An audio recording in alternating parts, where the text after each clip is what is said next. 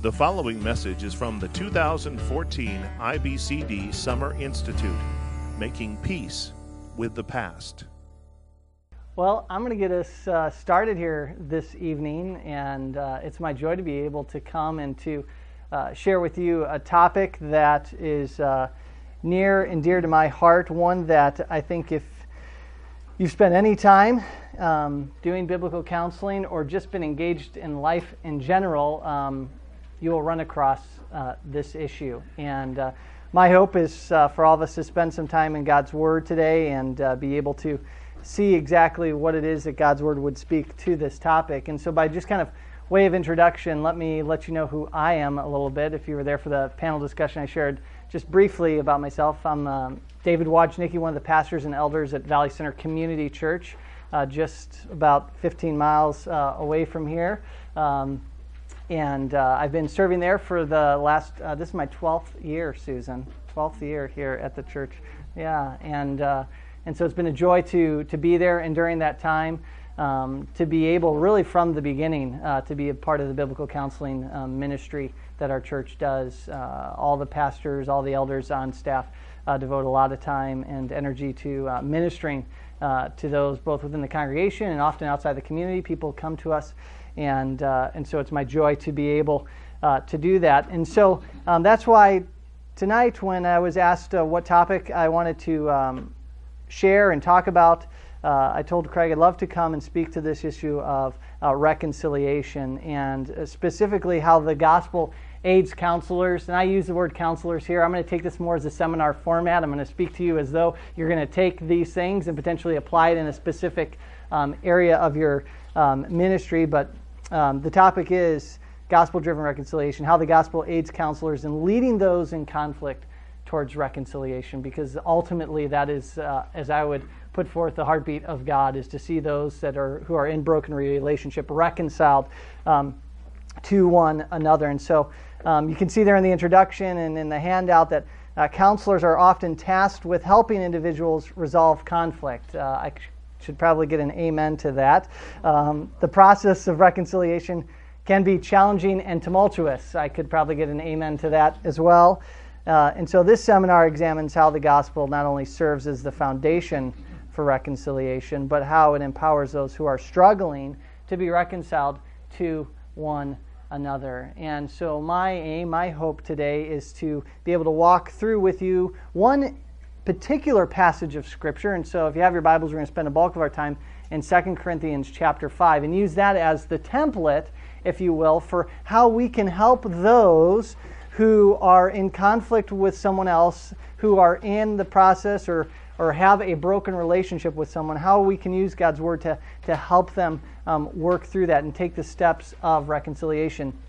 And so what I want to do in just a moment is ask the Lord's help in doing that. But before I pray, I also want to be specific on something, and that is we're not going to walk through the entire process of reconciliation. What I'm really focusing on is, for me, what is often the hardest part of the reconciliation process, and that's getting it started. How do we take people who are experiencing hurt and pain and brokenness because of someone's sin against them or because of potentially their own sin? How do we, with the help of God's Word, help them make that first step towards reconciliation and then allow God's Word and the Holy Spirit to lead the rest of the process? And so that's what you're going to see me kind of build towards. So let's ask the Lord for His help as we would do that tonight, and then we will dive right in. Heavenly Father, we are just overjoyed at the ability to gather together and to spend dedicated time listening to your word, meditating upon your truths, and seeing how glorious you are through your Son, Jesus Christ, and the work that He has done. And right now, Lord, my prayer is that we would continue in that vein, that out of everything that is said and done from your word, that first and foremost, you would be glorified, and then, Lord, that the saints would be edified. And so may you help us in this process. May those things which we might hear or think about even now be, we pray, applicable not only to our own lives, but to those that you might lead us to minister to. And so we give this time to you. it is your time. And so help us now, we pray, by the power of your Spirit. In Christ's name, amen and amen. In your outline, you notice that I had there 3 stories. And I was going to begin with 3 stories, but you know, when they come and they ask you to speak, it's often months in advance of the conference, and so they want a topic, they want a theme, and then they eventually want your outline and everything put together. And so you send those things out, and what I've found is that inevitably God, in some way, shape, or form, helps you or gives you an opportunity to apply what it is that you're going to share in a very real way, sometimes at the 9th hour. And so I was going to give you 3 stories, but I'm just going to start with one because it happened literally 2 weeks ago on Father's Day. And I had to go and share with these people that this story that I'm going to tell you, that I said to them later on, I said, I just want you to know I'm going to be preaching on this topic in a few weeks. I'm also speaking about it at a conference. And so when you hear it in either setting, don't think that I'm doing it just because of you. But here's what happened. Father's Day, we're at the world-famous safari park, and I get a text from an individual, and then I get a phone call, another phone call, and by the 3rd phone call, I decide, okay, it's Sunday, this person needs to get a hold of me, and so I pick it up. And the voice on the other end is a woman in our church, and she's calling me, and I can tell that she's very, very upset. There seems to be anxiety in her voice, and she says, Pastor Dave, she says, I have something I need to share with you. I've wanted to tell you this a million times, but I haven't been able to share this with you. I haven't been able to share it with Pastor John, and then today something happened, and I need you to know now what it is. And let me just say that if I never get one more of these phone calls in the rest of my ministry, I would be a happy and content person, because this is not the first one I've received. And so what she goes on to tell me is this. She says, Pastor Dave, I just want you to know I'm so ashamed, I'm so embarrassed, but here it is. She says, 3 years ago, I had an affair with an individual during a rough time in my marriage to my husband, and we're on vacation, we're driving back from vacation, and in the midst of what was going on in the conversation, my husband was pushing me because he kind of always assumed that something had happened, and so finally I told him. He made me pull the car off to the side of the road and cursed at me and cursed at those that we were with, because we were traveling in a caravan with a group of people, and he walked off into the desert. And she says, I just don't know what to do. I don't know what to take place. We're trying to reach out to him, but he's not answering his cell phone. And she was just completely disturbed. And so I tried to calm her heart and tried to speak some words to her. Here I am at the safari park, just walking around with my family, and I said, well, I'll try and contact him. And so I did. I called him, but he didn't pick up. And I called the wife back, and I said, look, if he calls you back, I said, please just let him know that I'd love to be able to talk to him.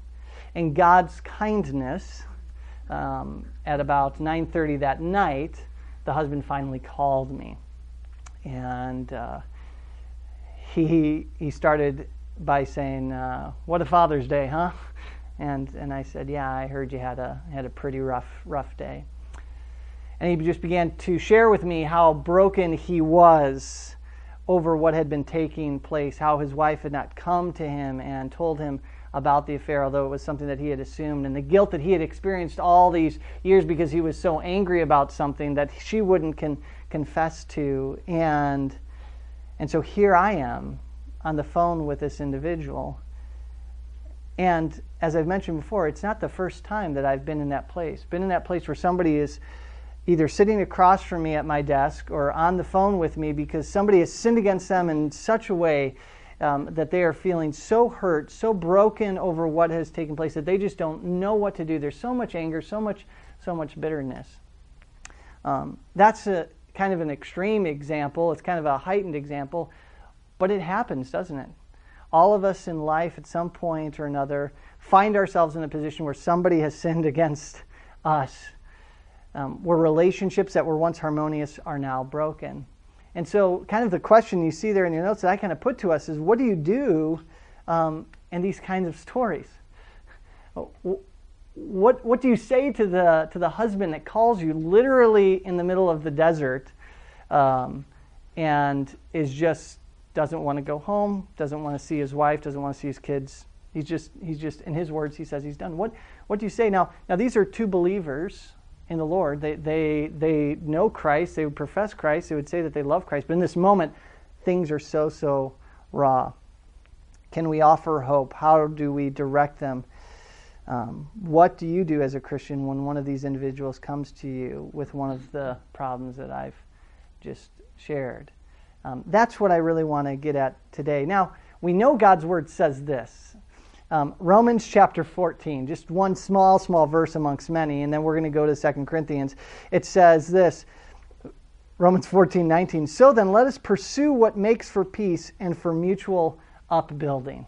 All right? When you have that man on the phone, probably not the first thing that you want to do is come to that individual and say, here's what you want to do. He says, you want to pursue peace with your wife at all costs. You want to look to build her up. You could say that, but in the heat of the moment, maybe not the best thing to say. We know that God's Word wants us to pursue peace. Paul says that in a lot of different places. We're going to look at that in just a minute. Even in 2 Corinthians, where we're going to spend the bulk of our time here in just a moment. I promise we'll get there. In 2 Corinthians chapter 5, verse 17, we read these famous words, "Therefore, if anyone is in Christ, he is a" what? New creation, right? "The old has passed away. Behold, the new has come. All this is from God, who through Christ reconciled us to himself and gave us the ministry of" what? Reconciliation.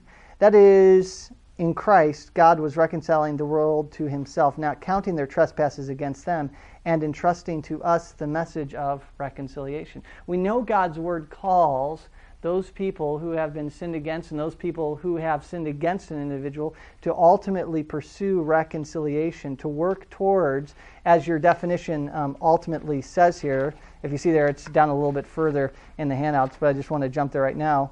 We know that God's Word calls us to seek to reestablish proper interpersonal relations after these have been disrupted or broken. We know that God's desire is for us to see us make things right with one another. The definition that you have there in your notes is that reconciliation implies that a disruption has occurred in friendly relations because of a presumed or real provocation, and therefore overt behavior designed to remove hostility and restore original friendly relations is necessary. That's a big definition of reconciliation. We know that that's in the heart of God, or even a more simple way to look at it is that to reconcile is to end a relation of enmity and to substitute for it one of peace and goodwill. This is what God would ultimately desire for his people. But I don't know about you, but many times those I am counseling, if they've been sinned against, they don't want to seek out peace, do they? In that moment, they aren't necessarily in a place where they are thinking about building the other person up.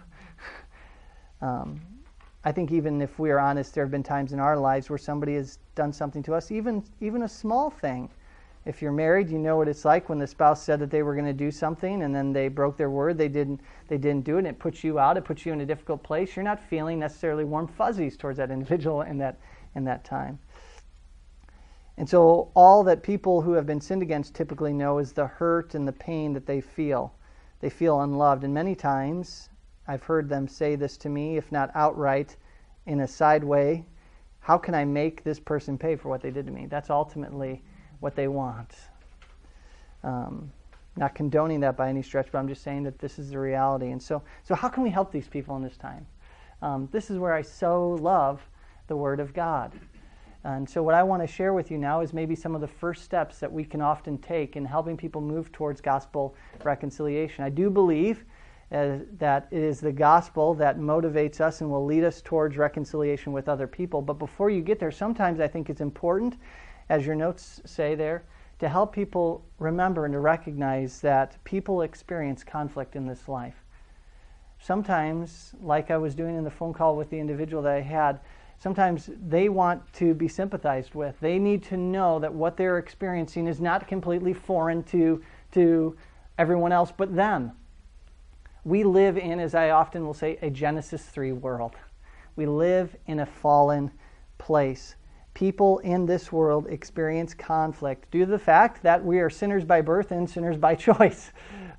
We have been born into this sinful world. And sometimes I like just going to some scriptures. You see some of them there that just remind us of this truth. Peter would say in Peter 4:12, "Beloved, do not be surprised at the fiery trial when it comes upon you to test you as though something strange were happening to you."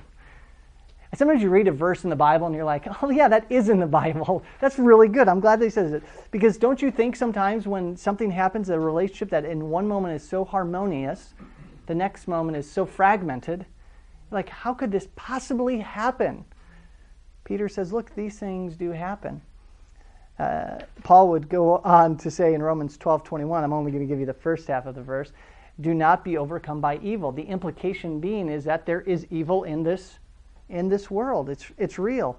John would say in 1 John 3:13, do not be surprised, brothers, that the world hates you. And then, of course, Romans 8, that classic passage which talks about all creation groans under the weight of sin. And Paul would say in Romans 3:23, for all have what? Sinned and fall short of the glory of God.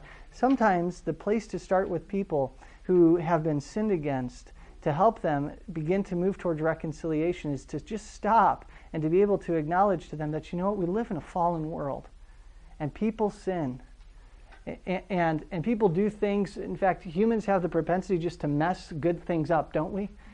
And I like to talk to those that I'm counseling and ministering to and just saying, you know what, I understand that.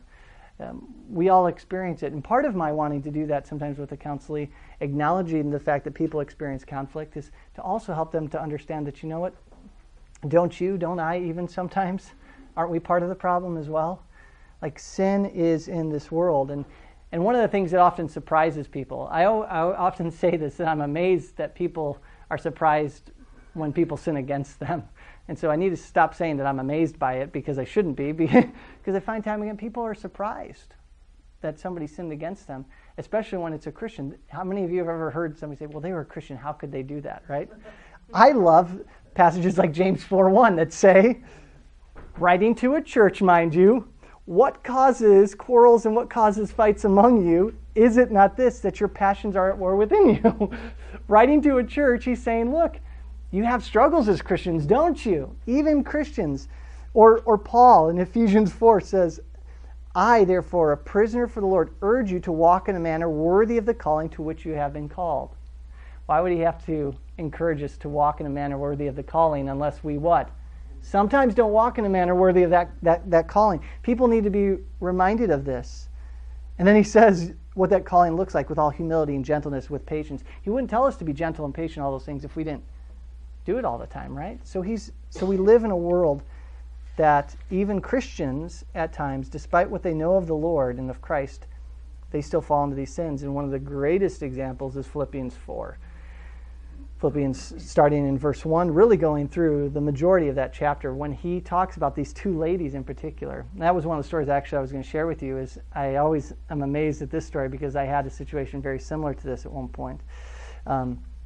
But he says, I entreat Euodia and I entreat Syntyche to agree in the Lord.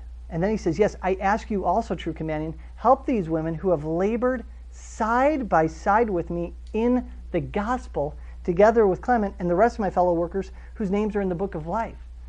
Two godly women, they've labored with him, were at odds with one another. There was a breakdown in their relationship. And Paul actually had to write this church and say, help them to agree in the Lord. Like, that's comforting to me, that people who labor together in the gospel even at times can experience this. So for your own heart and mind, for those that you're counseling, sometimes a good place to start when somebody's been sinned against is to help them stop and to acknowledge, yeah, we live in a sinful and we live in a fallen world, and people do bad things. We take the good things that God gives us, I always say to our congregation, I say, and we mess them up. Now, just coming to them and sharing that doesn't give people hope yet, okay? What that does, though, I believe, is it gives them perspective on their situation at times.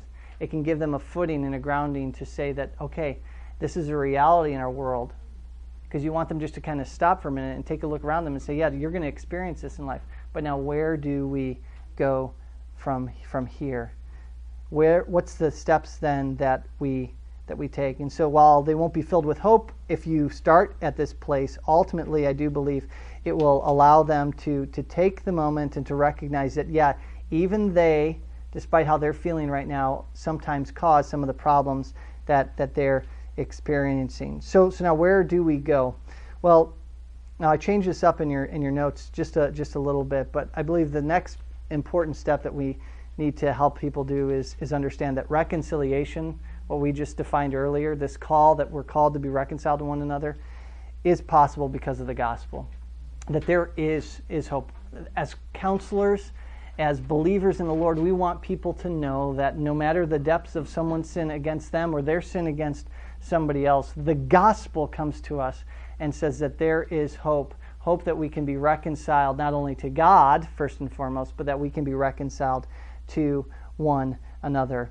Ultimately, it is the gospel that offers hope for people in the midst of conflict. And so you saw what we talk about when we talk about reconciliation, but here's where I think it's important for us to sometimes take those. This is where I took that individual. When he finally called me that night, I started by telling him, I said, you got a lot going on right now. And I helped him to identify that, he was having a really cruddy Father's Day, that the sin of his wife had affected not just only him, but it affected his children, it affected those that were around him, and that, this was in a bad place. But I said, what we need to start with, what is so important for us is to be able to is to take a look at our emotions, take a look at our thoughts, take a look at our circumstances, and say, are those the things that are supposed to lead us through that? Is that what's going to get us through right now? Is that what's going to give you clarity in the midst of your situation? Or do we need something greater than that? Are our feelings and our circumstances and our thoughts, are they always true? Are they always good? Are they always noble? Or can they sometimes lead us astray?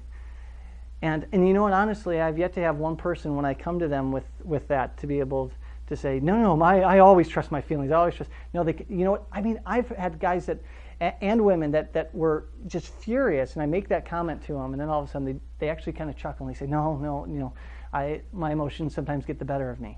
It's amazing how God, if His Spirit is present in the individuals, gives a little bit of clarity, and that's where we can speak into their lives passages like this. So let's look at 2 Corinthians chapter 5 for a minute. I would put forth that the reason that we or the person we're counseling does not ultimately seek out reconciliation or make that move towards reconciliation is because we believe that there is some sin, some action out there that is too great to be overcome. What this passage says is that's not true. And so reconciliation, I would put forth, isn't pursued when the gospel is not front and center. When our emotions, when our thoughts, when our circumstances are front and center, reconciliation is hindered. But if this is where we come from, if this is a foundation that we have, then I think we have a good place. And so let me start in verse 17, then we're going to go backwards in a little bit. Therefore, if anyone is in Christ, he is a new creation. The old has passed away. Behold, the new has come. And all this is from who? From God, who through Christ reconciled us to Himself and gave us the ministry of reconciliation. That is, in Christ, God was reconciling the world to Himself, not counting their trespasses against them, and entrusting to us the message of what? Reconciliation. Therefore, we are ambassadors for Christ, God making His appeal through us. We implore you, on behalf of Christ, be reconciled to God. For our sake, He made Him to be sin who knew no sin, so that in Him we might become the righteousness of God. This is one of those beautiful passages of Scripture that clearly articulates to us the movement from God to us, not us to God, but God to us, and His amazing work through Jesus Christ of doing what? Of reconciling us to Himself. Now, Paul, in another section, Romans chapter 5, gives us an even deeper picture of the depths of the reconciling work of God. And that's why I say the gospel ultimately is that thing which, when we come to it, when we point others to it, gives us hope, moves us towards reconciliation when we really understand it. Because we see that the gospel is this message of God reconciling us to Himself. But look at the depths of that reconciliation. We see some of it here. We'll go back to that. But Romans 5, let me read this passage for you. It's been mentioned a couple of times in the conference. And I love Paul's progression. For while we were still weak, at the right time, Christ died for the ungodly. He starts by saying that we were weak, but then he modifies that and he says that we were ungodly. You know what ungodly means, right? It means the opposite of whatever God is. So whatever God is in his very being, in his character, and his nature, Paul is saying to you and to me, you were the exact opposite of that. Can you get any further away? Think about a fracture in a relationship. When somebody does something to you, they've gone against you, but not to the totality of this. Christ died for those who were completely against him, the opposite of everything that he is, everything that he stands for. And then Paul says, hey, let's get real here. For one will scarcely die for a righteous person, though perhaps for a good person one would dare even to die. He's like, I know there are some of you out there that would say somebody would die for them, but God shows his love for us in that while we were still, now he says another word, sinners, Christ died for us. Since therefore we have now been justified by his blood, much more shall we be saved by him from the wrath of God. For if while we were enemies, there's another word, right? We're now weak, we're ungodly, we're sinners, and now we're enemies.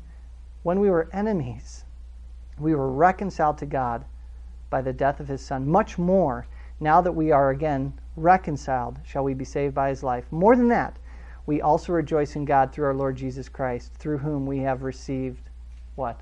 Reconciliation. Paul elaborates on this idea of getting us to focus in upon that the work of God, what is communicated in the gospel, is that God is all about reconciliation. And so when we make that point there that you see earlier, that reconciliation is possible because of the gospel, we know that we can be reconciled to one another because God has first done what? Reconciled us to himself. That's what people need to hear. That's what my heart needs to hear on a daily basis, is that God is a God who is in the business of reconciling people to himself. And so the gospel tells me that there is no sin that someone has committed against me or me against them that is greater than the culmination of the mountains of the sins that I've committed against God.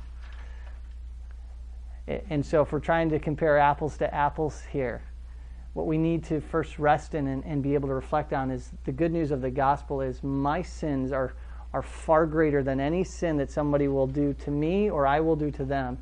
And yet God made this movement of reconciling me to himself, not by me doing something, but by him coming to me first. I want to marinate my heart in that. I want to be mindful of that. I want to be mindful that because of his death, my sin is no longer counted against me. I want the counselee to see, and I want to be able to understand that because of my sin, I needed to be reconciled to God, and that's exactly what happened. Another precious passage, and I'll use that word precious because I think it is Galatians chapter 4, verse 4, where again Paul comes and he talks to us and he says, but when the fullness of time had come, God sent his Son, born of a woman, born under the law, to redeem those who are under the law, so that we might receive adoption as sons, as daughters. And because you are sons, God has sent the Spirit of his Son into our hearts, crying, Abba, Father. You get the kind of a flavor of what it is that we want our people to see. We want them to be able to come and to remember, to reflect on what it is that God is, what God has ultimately done for them. See, we're the people who pursue reconciliation because God is the one who first sought to reconcile us. So there's hope. That's what we can offer people. We can come to them and we can bring them to these passages and point to the truth to say, you know what? There is hope for you in the midst of what's going through that. But it begins not by me setting my eyes upon you and what needs to change in you and what needs to change in me, but first coming to the ground and to the foot of the cross and saying, we begin there. But here's now what I like to do, though. I've shared with you kind of the basis, if you will, for our reconciliation, why that's ultimately possible in and through the gospel. But now let me talk through with you what I typically do with somebody in counseling to help them to get to see some of those things. And it really begins for us, I believe, in verse 14 of 2 Corinthians chapter 5. I believe it's here that we can begin with what Paul does to help people move towards reconciliation in a very practical way. And so what I like to do to bring people along in the process of reconciliation is start by reading verse 14. And I ask them this question: what is it that Paul says guides his actions in all situations? So let me read like I would do with that counselee. What I did with that guy over the phone actually is I said, let me just share with you from 2 Corinthians, just for a moment. And so he said, verse 14 says that Paul, when he's faced in every situation in life, he comes and he says, for the love of Christ controls us. One of the beautiful things that we can come to our counselees, to our own hearts and minds in a moment and say, what is controlling you? What is controlling me in the time? What is leading my actions? What's leading me? Is it my thoughts? Is it my emotions? Is it the circumstances? Or is it, as Paul says here, for the love of Christ controls us? Because that's what Paul says controls him. Now, this word for control, there's a couple of things that people sometimes get wrong in this passage. One is they think it's my love for Christ is what ultimately controls me. The direction in the Greek is of God's love for us, Christ's love for us. That's what Paul is saying. He says, Christ's love for me is the thing that ultimately controls me. And this word for control here, the word picture in the Greek is the picture of a river, of rapids running down its course, and a twig, a stick being thrown into that rapid. That twig, that stick doesn't have any control over where it's going. It's literally enveloped by the water, by the momentum of the current, and it goes wherever that current is going to go. And so what Paul is saying is Christ's love for me literally controls me in these situations. In all situations, it's his love for me. And so what I'd like to do is I like to ask, according to this passage, what do you think we should look to do in a situation that we find ourselves today? What should guide or control our actions? Talk about talking somebody off the cliff for a minute. That question right there, coming to them and just asking, saying, based upon what you see here, what do you think Paul, and more specifically God's encouragement to you from his word would be today? To lead you in what's happened. Somebody has sinned against you, they've hurt you, but what would God want to lead you? What would he want to be controlling you right now? Do you think it's your thoughts? Do you think it's your circumstances or your emotions? I've never had somebody not answer this truthfully. They've always come and they say, well, it's Christ and Christ's love for me. That's what he would want.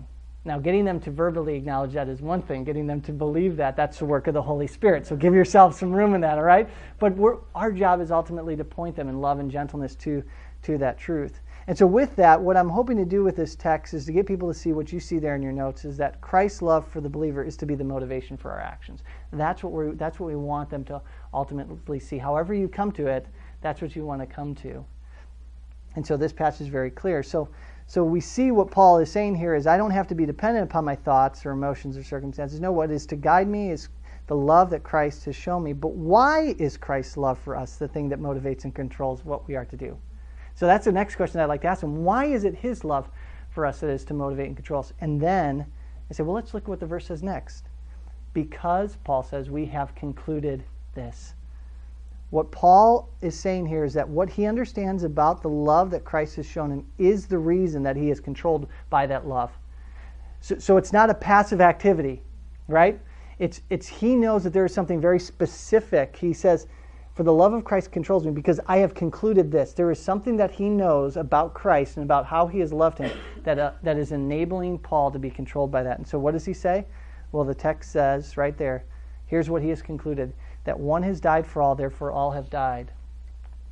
And he died for all, that those who live might no longer live for themselves, but for him who for their sake died and was raised.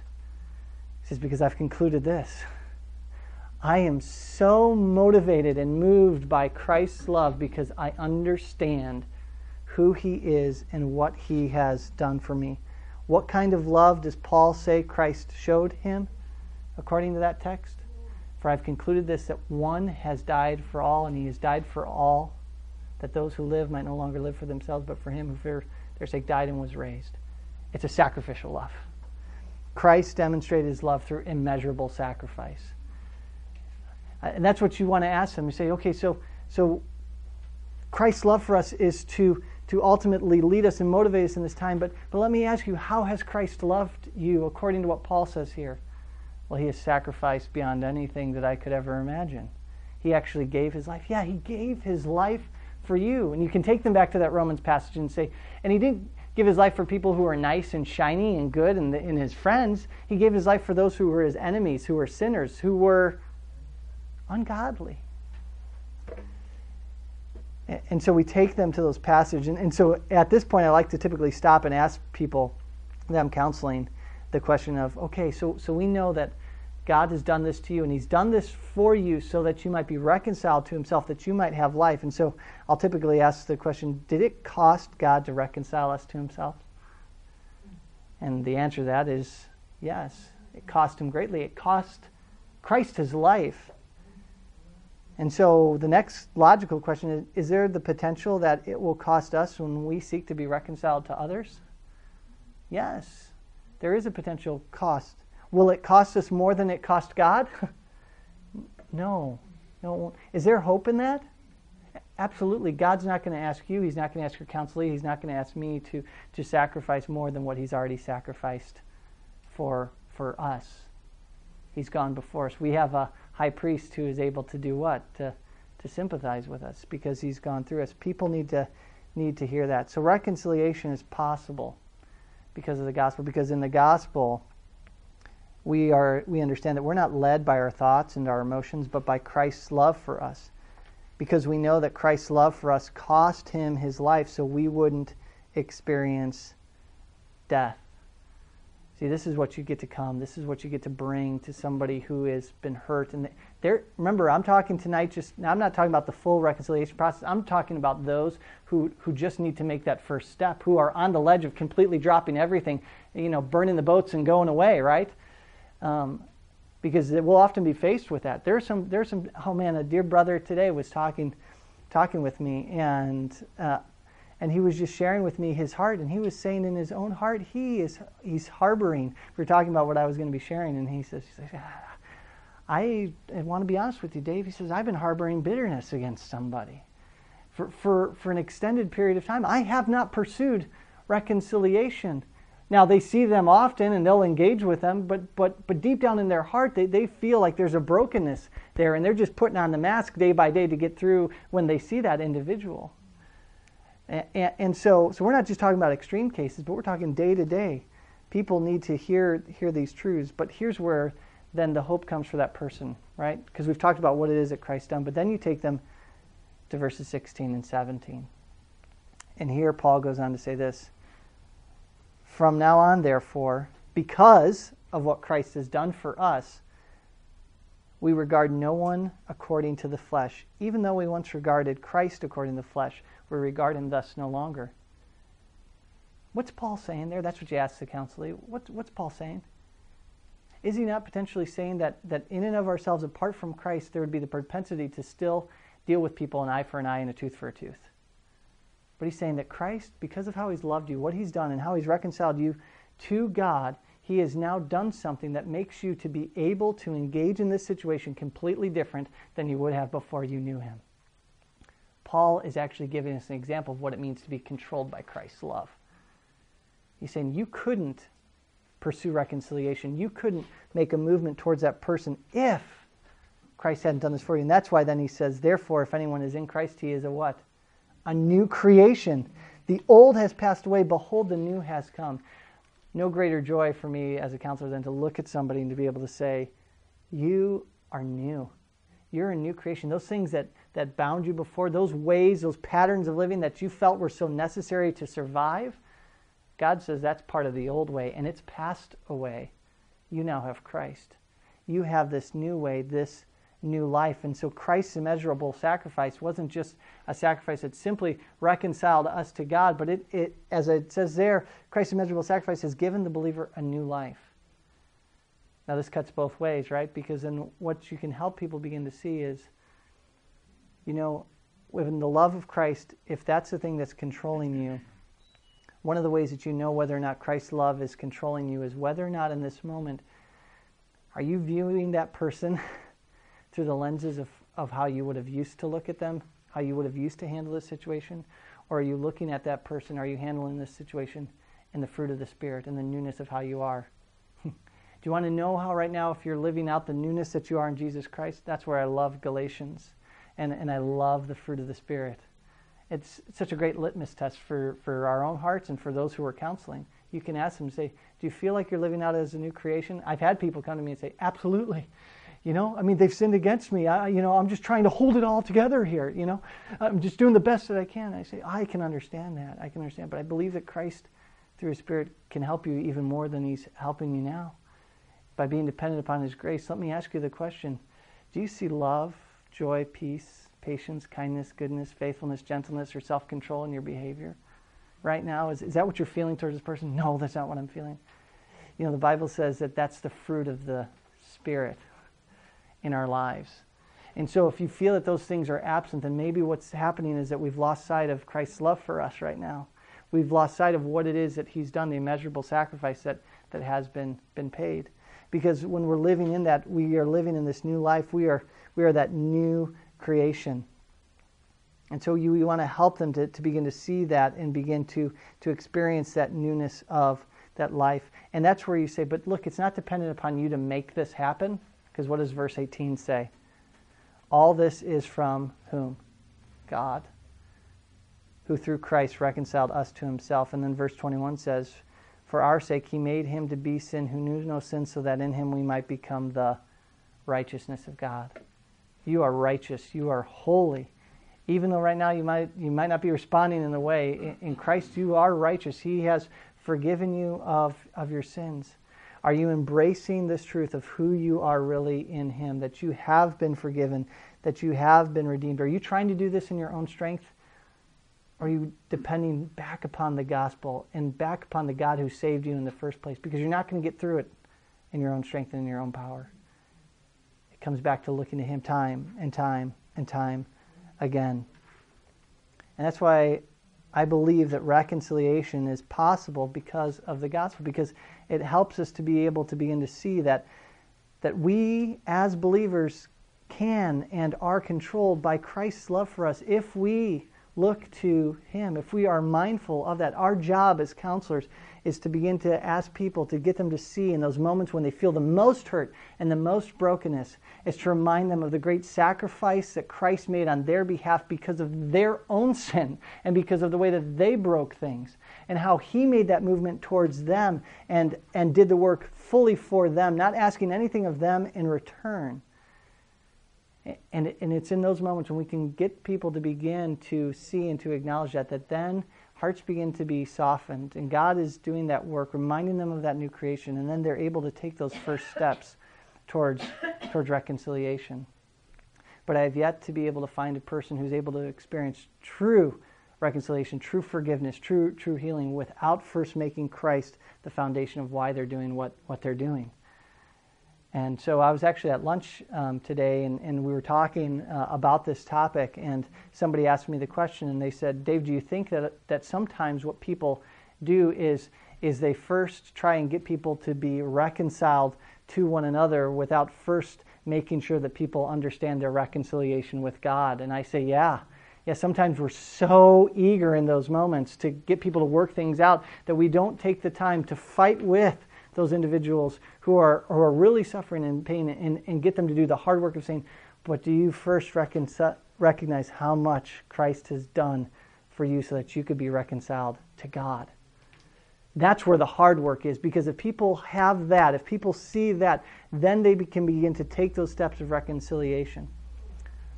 And going back to that story, and the gentleman as he was in the desert that night as we were on the phone, and I shared a number of these things with him.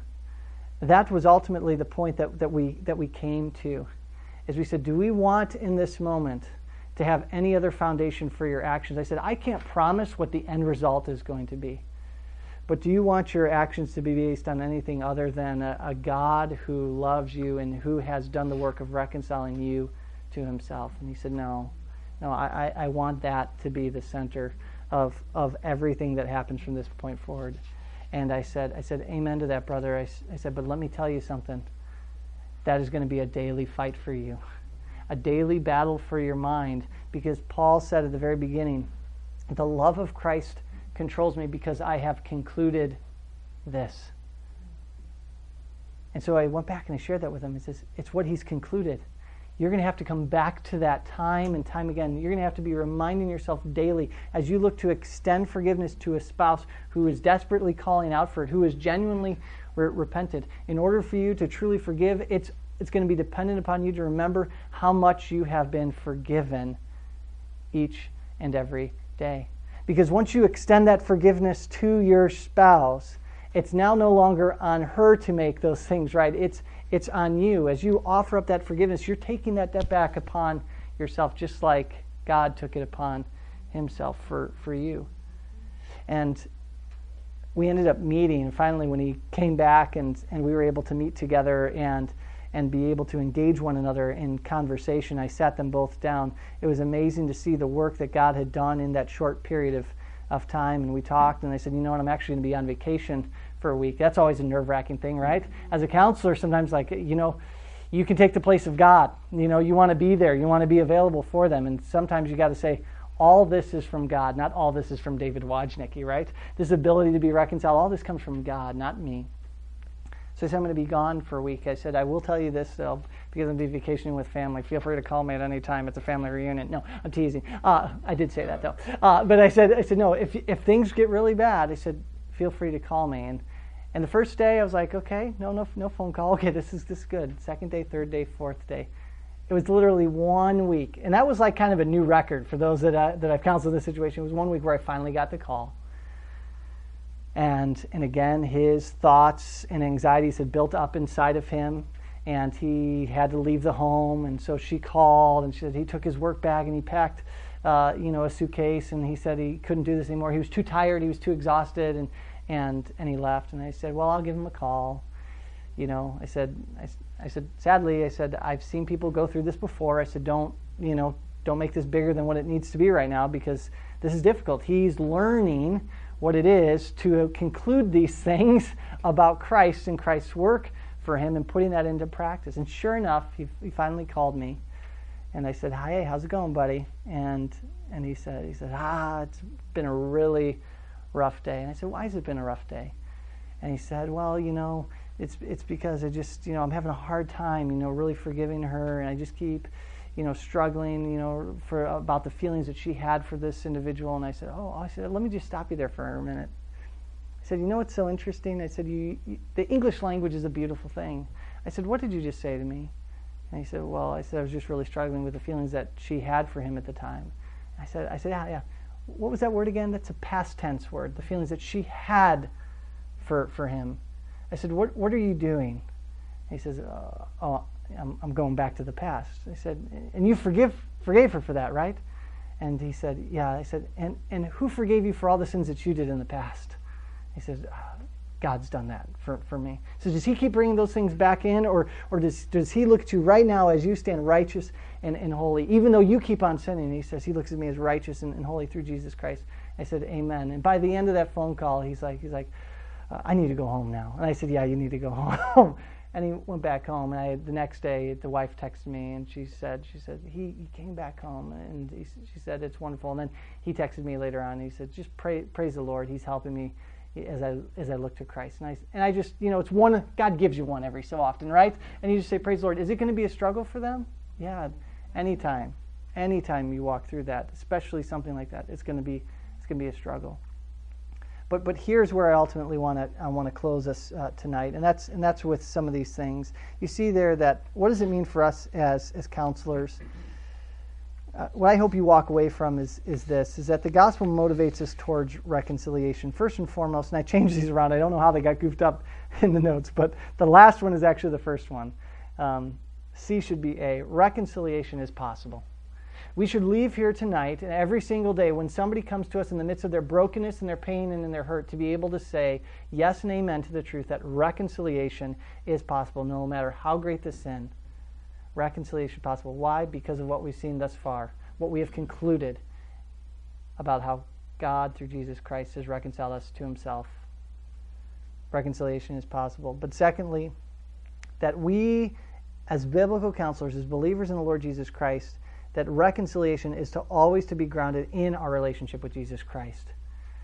The motivation, what is to lead and to guide us as we look to point people towards reconciliation with one another, it must always be grounded in helping them to see their relationship with Jesus Christ and how God is a God who's all about reconciliation. It begins there. And as counselors, we must present to our people this truth that reconciliation, ultimately, it's not an optional pursuit. Why do I say that? Look at verse 18 in this text. I've been kind of saving this till now. Some of you have probably already noticed it.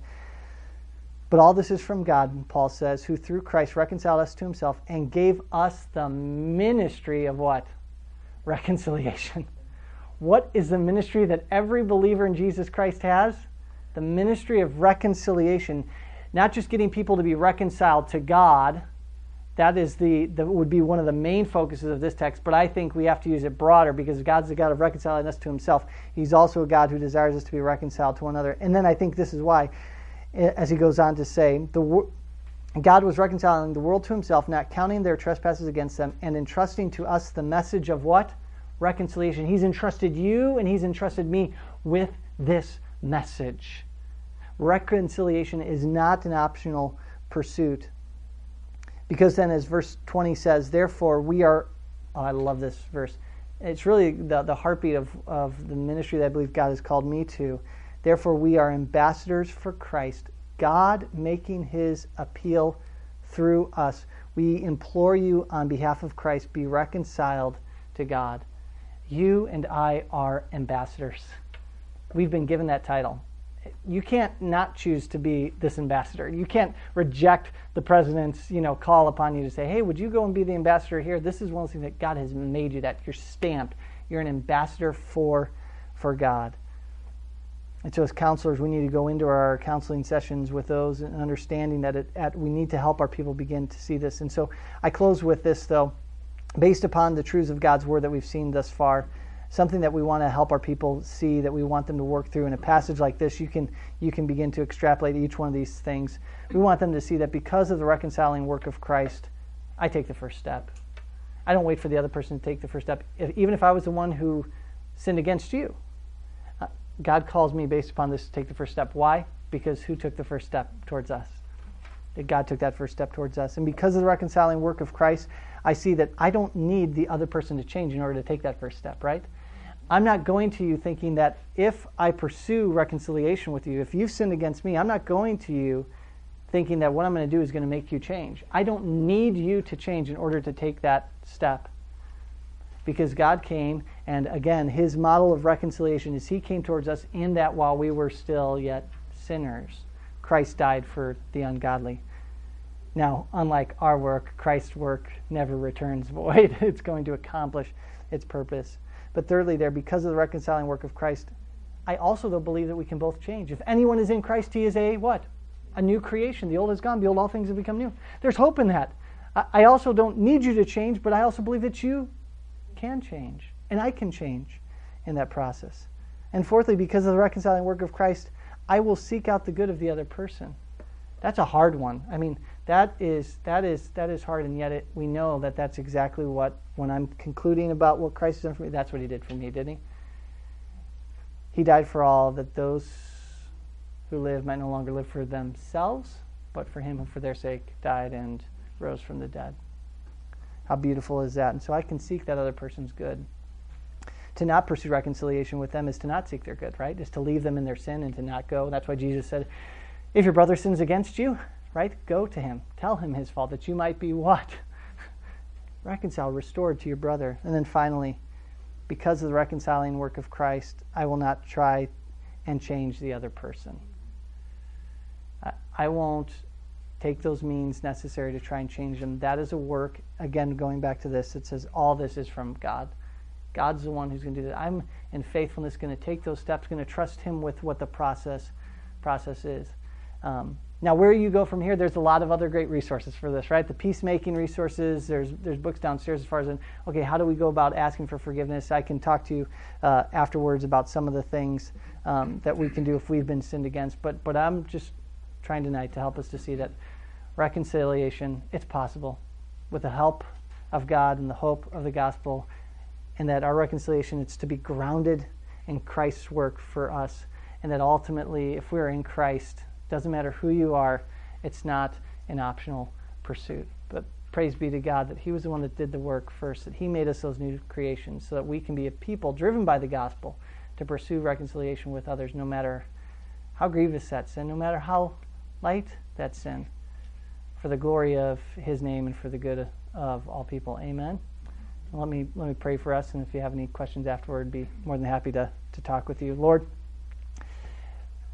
anytime I share a message like this, I'm tempted to fear, honestly, Lord, because I know that these are difficult things, and that you're probably going to give us opportunities to see this applied in our own lives. Because, Lord, we live in that fallen world that we talked about, Lord. Help us, though, to not be afraid, but to go out into a broken, into a fallen world with the hope of the gospel, first and foremost in our own hearts, concluding daily and reflecting daily upon the beautiful, gracious work of Christ on our behalf, that we would have great boldness, Lord, when we've been hurt, when others have sinned against us, to be able to go and to be reconciled to our brothers, to pursue that, Lord, and to leave the results of change in their lives and in our lives up to you, but to not be afraid to engage in that way, because that is how you engaged us. And so we praise you, Lord, for this truth, for this hope, that we get to leave here today knowing the most glorious truth of all, that Christ came into the world to save sinners, of whom, Lord, I'm the greatest, as Paul would say. And so, Lord, be with my brothers and sisters as they go from this place tonight, Lord.